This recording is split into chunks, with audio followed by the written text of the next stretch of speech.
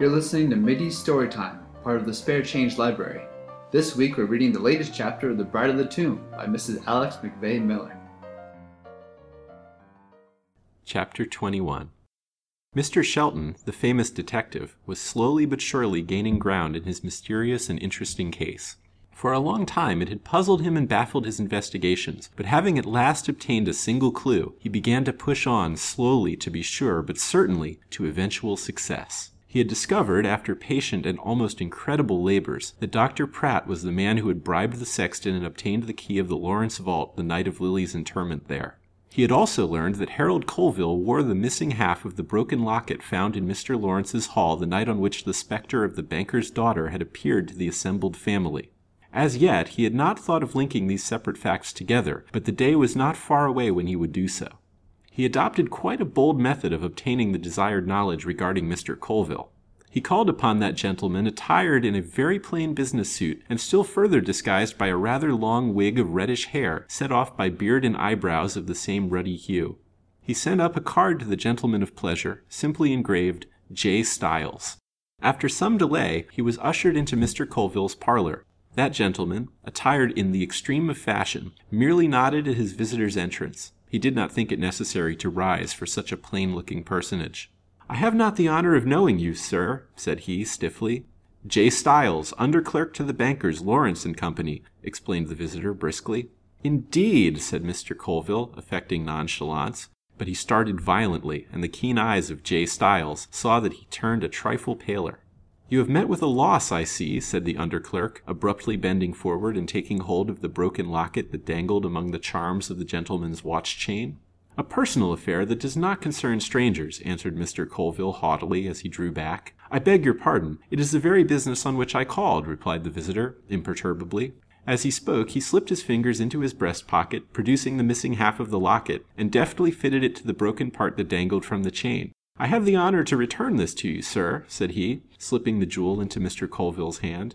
The gentleman's fingers closed over it mechanically. "Why, what the devil? Where did you find it?" asked he, thrown off his guard by the unconcerned and business air of the under-clerk. "I did not find it at all," answered J. Stiles, calmly. "I was commissioned to return it to you by Mr. Lawrence.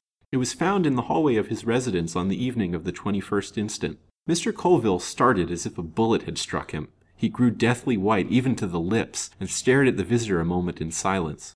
At length he recovered himself with a powerful effort, and asked curtly, "Well, why did Lawrence think of sending it to me? I did not lose it there. Lawrence is a friend of mine, certainly, but I have not called on him for several months. He recognized it as your property, and supposed that you might have called on the ladies that day in his absence," returned the visitor, fabricating this lie with barefaced effrontery. "Yes, that seemed plausible," answered Colville, with evident relief. "I suppose now that you have no idea where you actually lost it?" inquired the clerk, respectfully. "Not the slightest. Indeed, it was but yesterday that I discovered the loss. That must have been several days afterwards if, as you said, it was found on the 21st, replied Colville, more affably than he had yet spoken. "You will return my thanks to Mr. Lawrence for its prompt return. It appears strange that it should be found in the hallway of a house which you have not entered for months, does it not, sir?" remarked the clerk with a musing air.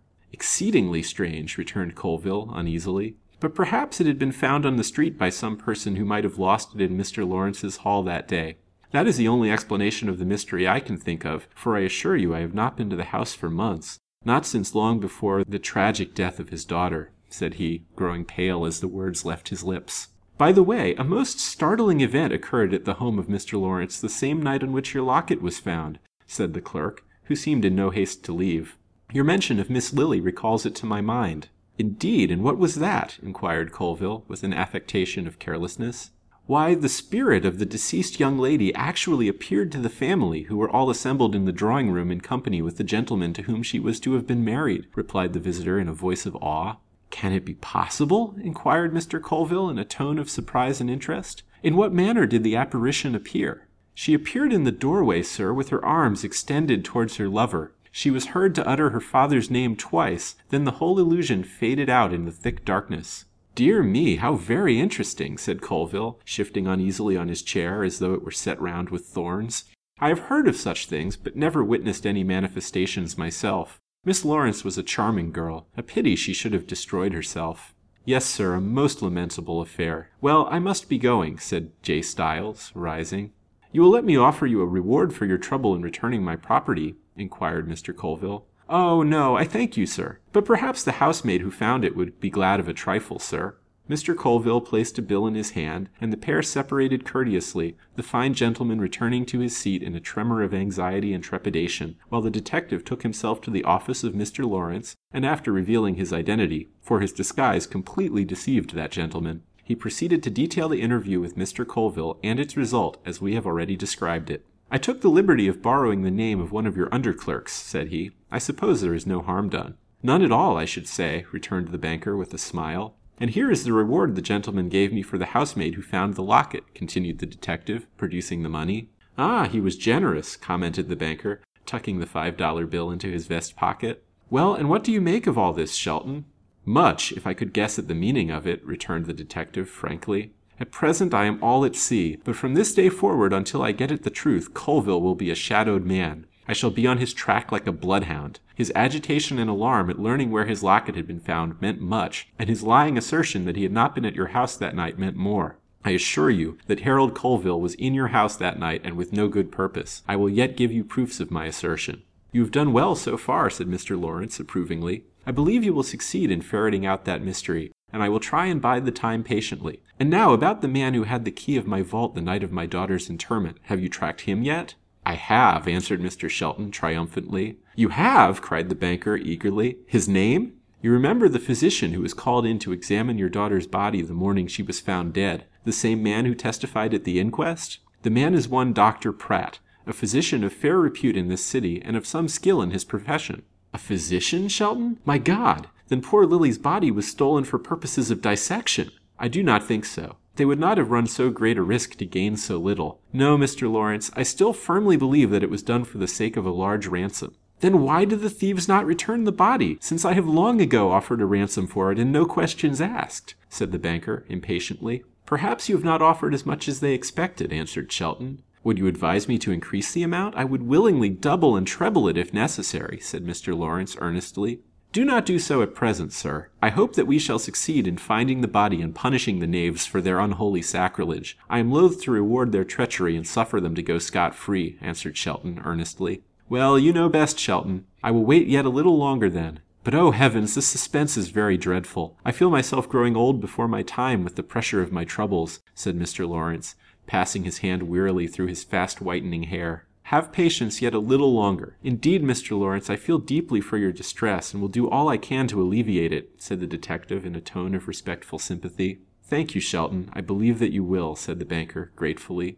"And now about this rascally physician. You were very clever in finding him out. How did you manage it?" "It would weary you if I went into details, Mr. Lawrence. I arrived at my knowledge after much time and labor. But I will briefly explain that I furnished the old sexton who helped on this trouble a deputy in his business, and disguising the old fellow thoroughly, I took him about with me night and day until he recognized his man and pointed him out to me.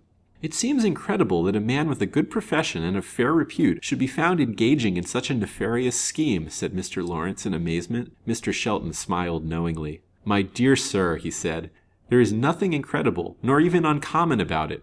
My experience in the detective line has made me familiar with 100 such cases. Men steeped in every iniquity are found concealed under the guise of respectable professions or genteel business. Wolves in lamb's clothing, you know." "It is shocking to think of," said the banker. "Well, can anything be done with this Pratt? Should he not be arrested at once on the charge of bribery, and thereby lose the chance of tracking him to the hiding place where he has the body concealed?" said Mr. Shelton. "Oh, no, Mr. Lawrence. We will not molest him yet. I have my eye upon him. Like Mr. Colville, he is a shadowed man. I have a colleague in this business, and we each have our marked man to watch. Dr. Pratt's profession takes him abroad so much and into so many houses that it will be difficult to track him. But depend on it, we shall run him to earth at last." "I truly hope so. Your recent discoveries have put new heart into me, Shelton. May God prosper you in your undertaking," said the banker, supplementing this aspiration with a very large roll of bank bills, which he slipped into the detective's hand. "Thank you, sir," smiled Shelton. "That material way you have of supplementing a prayer is not a bad thought.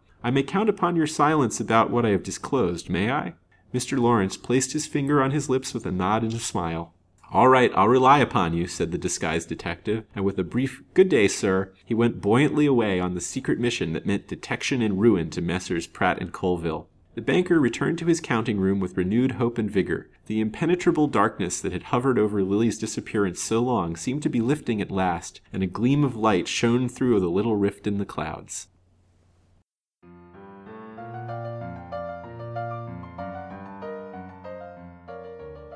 That concludes this week's installment of The Bride of the Tomb. This production of The Bride of the Tomb features the voice talents of Laura Bang and Damian Katz. Chris Hallberg voices the intro and outro narratives. The theme music is The Guava Rag by Brett Donnelly. Mittie Storytime and the Spare Change Library produced by Lancelot Darling and friends. This podcast is brought to you by DimeNovels.org, the Edward T. LeBlanc Memorial Dime Novel Bibliography.